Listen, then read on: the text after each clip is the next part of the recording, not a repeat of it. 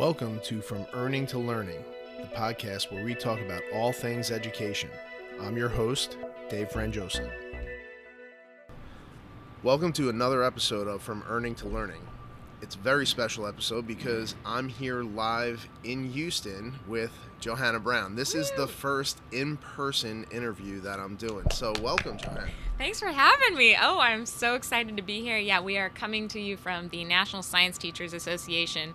It's National Science Teaching Association conference in Houston. I teach chemistry and computer science up in good old Pullman, Washington, in the northwest corner of the United States.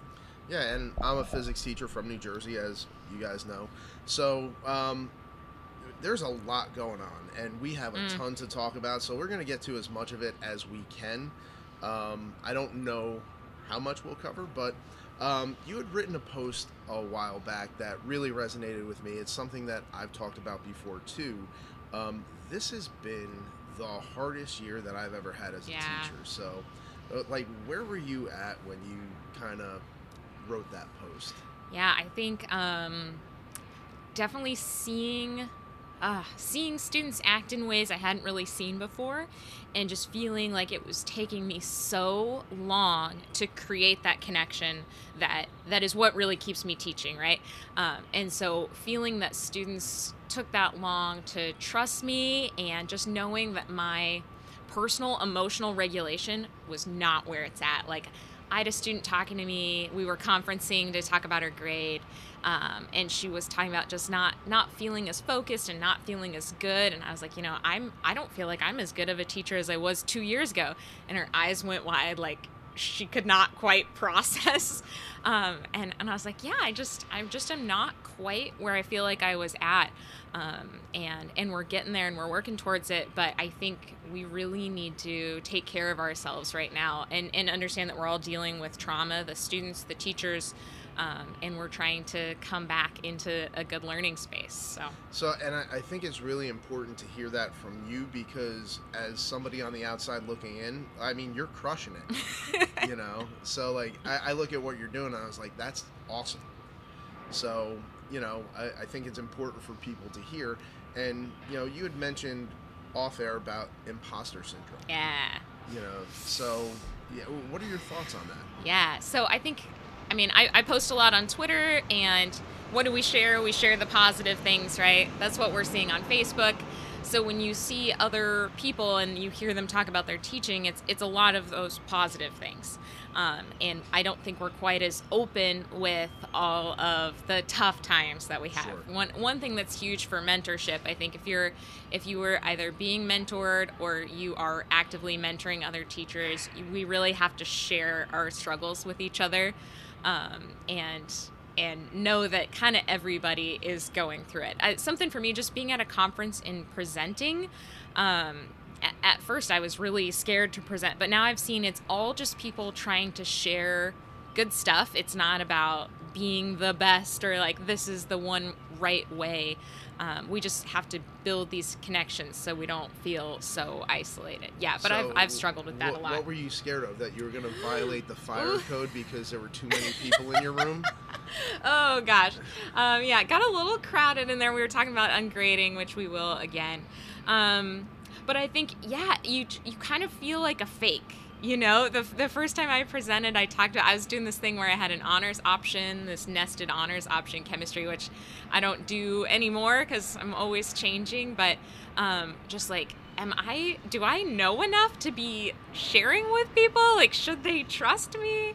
I don't know. So I'm a really big proponent of telling people this is one way, but everyone has their own classroom and needs to make it their own way.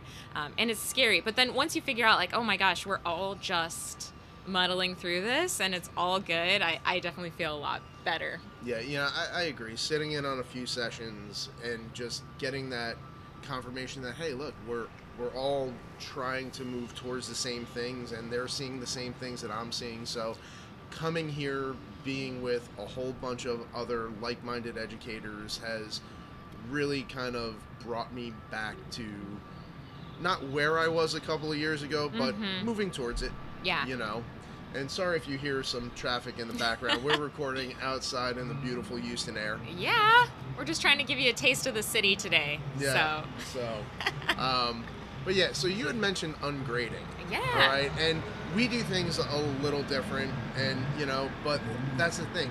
It's all based on, needs of you, of your students, flexible frameworks, and how can we move students away from some of those harmful practices. Yeah. And we're each trying to find our own way to do that. So talk a little bit about your method to ungrading, how you got there, like what you're doing, where you're going.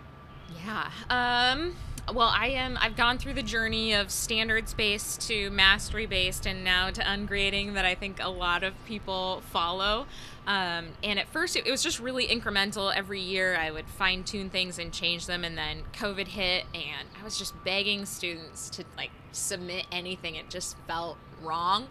And I had kind of talked myself into believing that I was super student-centered and my grading was really equitable and it wasn't compliance-based. And when we went home and I couldn't use my personality in the classroom to motivate students, they really didn't have motivation to learn chemistry. So it pushed me, and I was also like, oh yeah, I do NGSS, which I think a lot of us tell ourselves, and it isn't always true. So it really got me to be phenomenon-based, to give students that drive and that intrigue, and then coupled with ungrading. So basically ungrading, sometimes people hear that word and they think oh, so no grades, you don't do anything? What about at the end of the term or at the end of the semester? And I do have to submit a letter grade per my school district, but basically otherwise I don't grade anything. I just give students a lot of feedback, and then in my grade book I track whether or not they did it. So that's what we're doing, and we're really focused on growth and if students can get better incrementally from wherever they started. So I think it's a lot more accessible to students, a lot more equitable, and that's kind of where we're at right now. Okay. So when you talk about equity, I think people have a misconception of what equity is. So, and I know you're a huge proponent and very vocal on Twitter about equity and inclusion, and it's not making sure everybody has the same thing. No. And I think that's probably the biggest misconception that people have. So when you talk about equity, how do you approach it? I know some of the things that you do, so I think it'd be important for some people to hear that. Yeah, that makes me think. So there was a first-year teacher who came up to me after I presented yesterday, and she was like, how do you do this? I cannot make a different activity for every single student. And I was like, please don't do that. Please, you're a first-year teacher. Just focus on helping them do things and figure things out. And that made me think, one reason I love this is, like I said, I used to have this nested honors course that I don't do anymore, because I was creating different things for different students. And now we all are, what's the right way to put this? We're kind of all living in the same stream, but we might be at different points. So when we're learning about, we just finished up our bonding and materials unit, which is based on NASA's Artemis mission. And so we started out just learning about space and students asking questions and delving into that. And now they have chosen a material that NASA uses, and they're explaining the properties and the bonding and everything that goes into that to cause it to be great in space.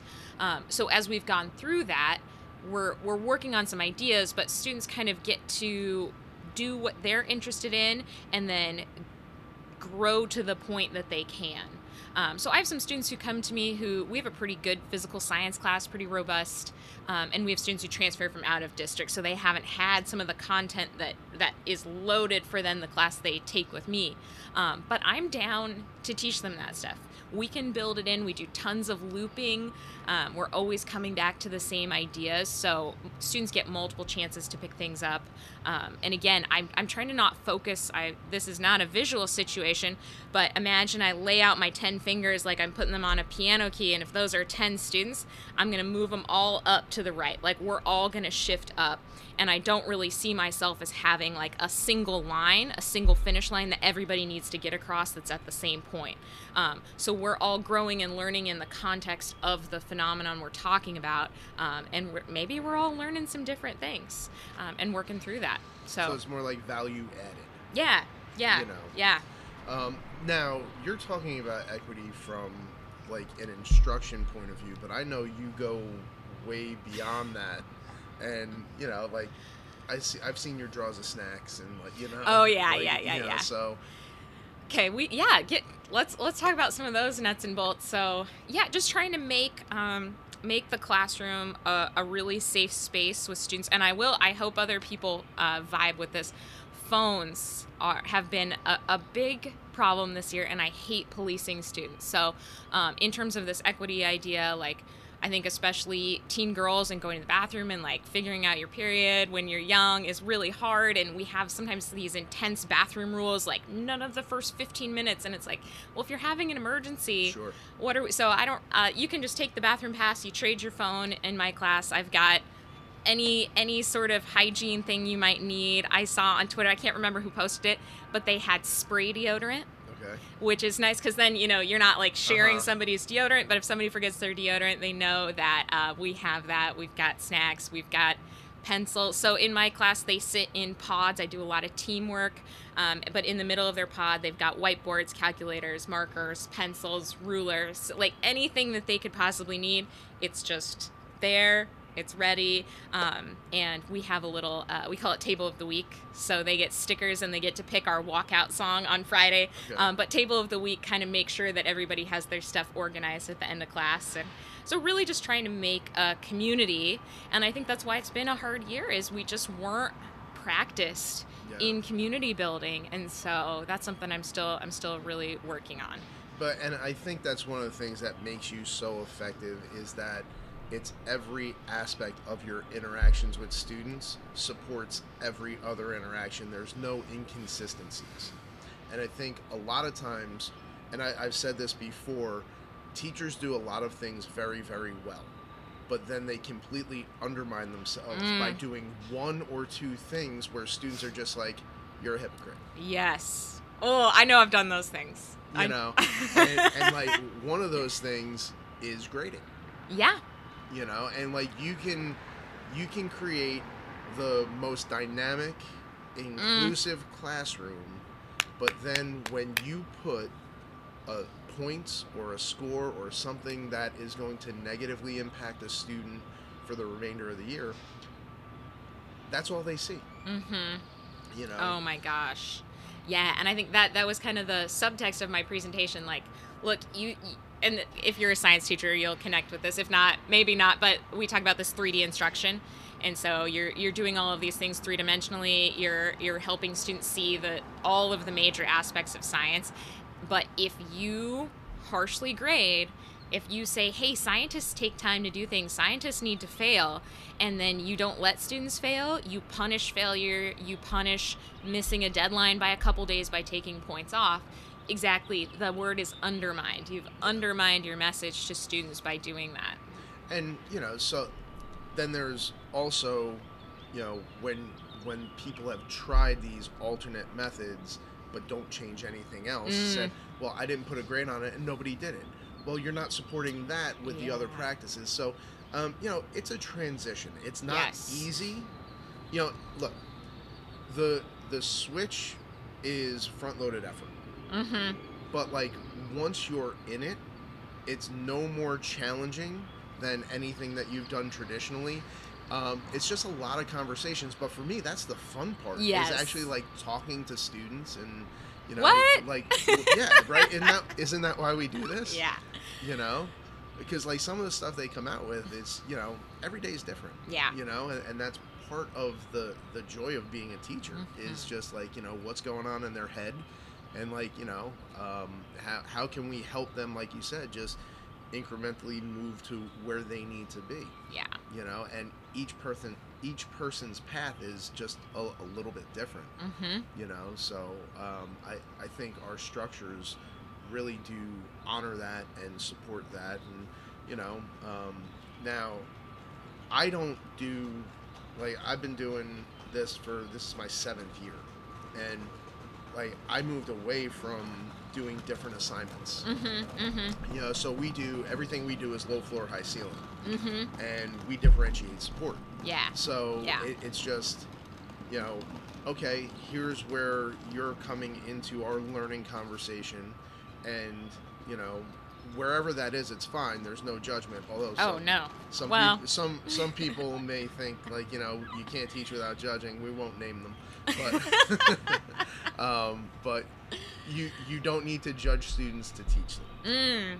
You know, so like, and I know you resonate with that, but like it's really just like, where are you? What do you need? That's like, yes, that's an evaluation, that's an assessment, but it's not a judgment. It's not, okay, like It you has said, no moral No. basis. Yeah. you don't have a predetermined line of where you expect them to be or where you need them to be. Now, I put that line there just so they can goal set, but depending on individual students, like, you know, I teach a lot of students that have IEPs and 504s. So that line is not reasonable for them. So we change the line. And like, it doesn't make it arbitrary, it makes it fair. Yeah. You know, so just moving away from that judgment, meeting students where they are, giving them what they need. Yeah. You know, those are all the things. I mean, that's what ungrading or gradeless or whatever you call it is about. And you're right, the term it's not, we're still grading. So like, people have a hard time wrapping their head around it. And like, at the end of your session, I you know, the conversations that you're having with people, it's just like, but wait, like, you know, you can see like the wheels just turning. So, Yeah. you know, and I guess the best way that I can describe it, it's a mindset. You know, it's not so much about the grade. Yeah, we put a grade there, but it's the result, not the focus. You know. Yeah, I think there's can't remember the Greek philosopher, but there's this idea of foxes and hedgehogs. And have you heard this? No, I Okay, haven't. so it's the fox knows many things, the hedgehog knows one big thing. And when I think about if you're trying to do some great inclusive instruction, but you grade a certain way, or you know, you're saying we're doing all of these big units, but you're not giving students time to actually investigate and get data on their own, like, you can't input 10 little things like a fox when you're teaching. You need to have your northern what am I trying to say, like your North Star that you're pointing to, right? And so if you think about, this is how I want to treat students and this is how I want them to feel in class, and then base everything else off of that, you're just going to have an easier time. You just make decisions based on that guiding principle instead of having to try out all these little different things and make these tiny choices. So I would encourage teachers to try and come up with like, what's your one big hedgehog thing, and you go home at the end of the day feeling better, like I made all my choices based off of that, and I feel pretty good, and I did my best, and I'm gonna go sleep well and not feel anxious about my students, which is still hard. But you know what though, that's also modeling the behavior for the students, right? So we say it's okay to fail, but then they see us being perfect or trying to be perfect. Like, what message is that sending? Yeah. You know, and so when you say, okay, you know, we have that North Star and we're working towards it, and you know, some days we work towards it better than we do other days. Heck yeah. You know, so it's one of those things where, like, we need students to see us not be perfect. Yes. You know, and then they understand, well, hey, it's okay not to be perfect. And I think one of the most powerful things I've ever done in the classroom is say, you know what, I don't know the answer to that question, but like, let's figure it out. Yeah. You know, and the way students respond, because they're sitting there, the first time they hear you say that, they're just like, wait a second, there's things you don't know. It's like, there's more things I don't know than I do know. Yeah. And, you know, I think that's really powerful for them to see you're on that journey with them. Yes, and I think, man, so I dealt with a lot of perfectionism in high school that really harmed me, and just knowing that adults, and I try to tell this to students all the time, I'm like, if any adult tells you they know everything that's going on, like, they're lying. You Yeah. should not trust them. So I think we really do need to show students that, again, we don't need to feel like imposters. Everybody's muddling through, and perfectionism, I've really thought about it a lot in the framework of this article, which is now a website, The Tenets of White Supremacy Culture. And so I would Google that, look it up, but they talk about some different things. So there's perfectionism, having right and wrong thinking, living in a binary that everything is always either or, and we can't figure out the middle. The other huge one that has just helped me personally, and that I really try and instill in students, is that most of the urgency in our lives is false. Right. And I hear teachers talk about this sometimes, like, I have to have deadlines because what if a student doesn't get their scholarship application in on time? And it's like, that's great for that scholarship. People need to read it. There is a deadline. You holding those deadlines will not necessarily train them to be able to submit that scholarship. Yeah. I had such bad perfectionism, procrastination cycles in high school. I did not turn things in because I just was completely frozen. And I think if I had and I had great teachers, and I think a lot of them would have helped me, but I couldn't ask for it either. So making students see that if they do something a little bit late, or if they could just do part of it, or if they could just try, they're going to learn more, and that will actually help them better get over dealing with deadline issues, you know?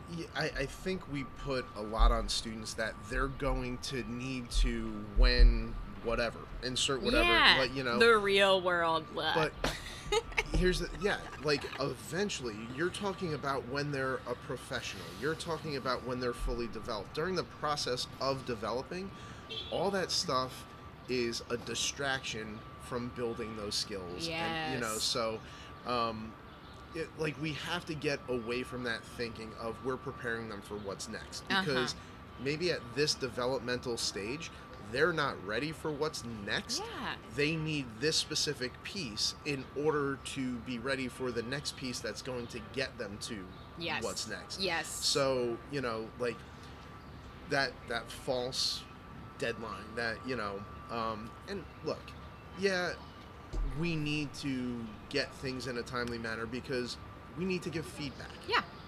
It's part of the process. Yeah. So the consequence of not turning something in my class is you don't get feedback on that thing. Yeah. You know, and so you Awesome. miss an Real opportunity consequence. to grow. Yep.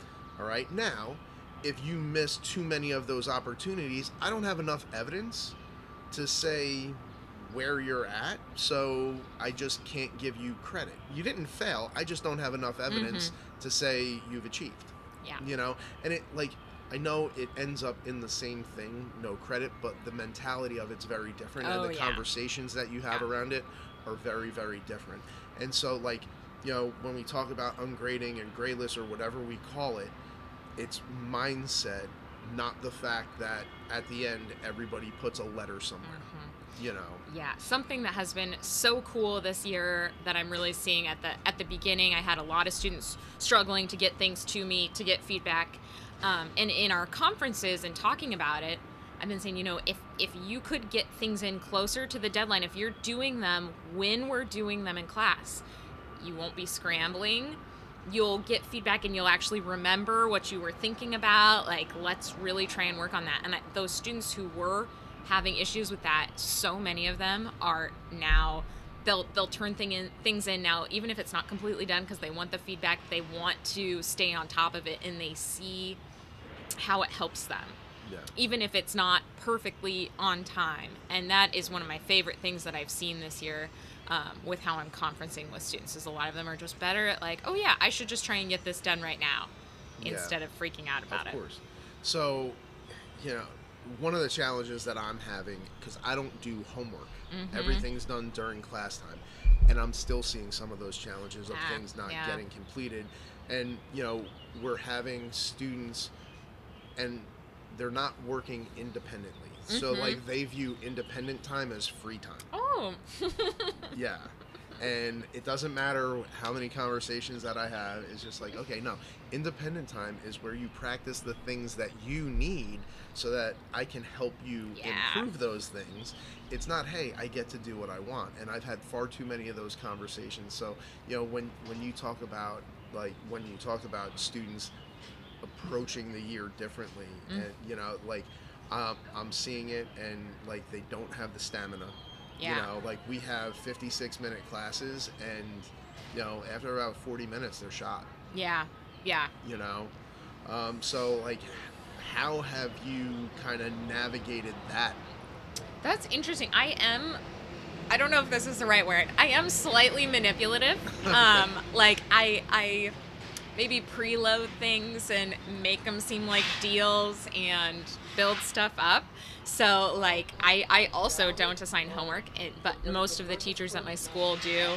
And so I was like, look, team, I would love to make a deal with you all. Like, what do you think? And they're like, what kind of deal? I'm like, okay, so how about we don't do any homework, which I've already planned. We're not going to do homework. But what if we tried not doing homework, but we just really used our class time? Like, I need you to give me this class time and try the whole time, and we won't do homework. So I kind of do things like that to get that buy-in, and just see if they'll make deals. And it's kind of false ownership. It's maybe like Love and Logic, for your toddler, but it does help. And I still have students getting off task, but I would say really my students most of the time are working.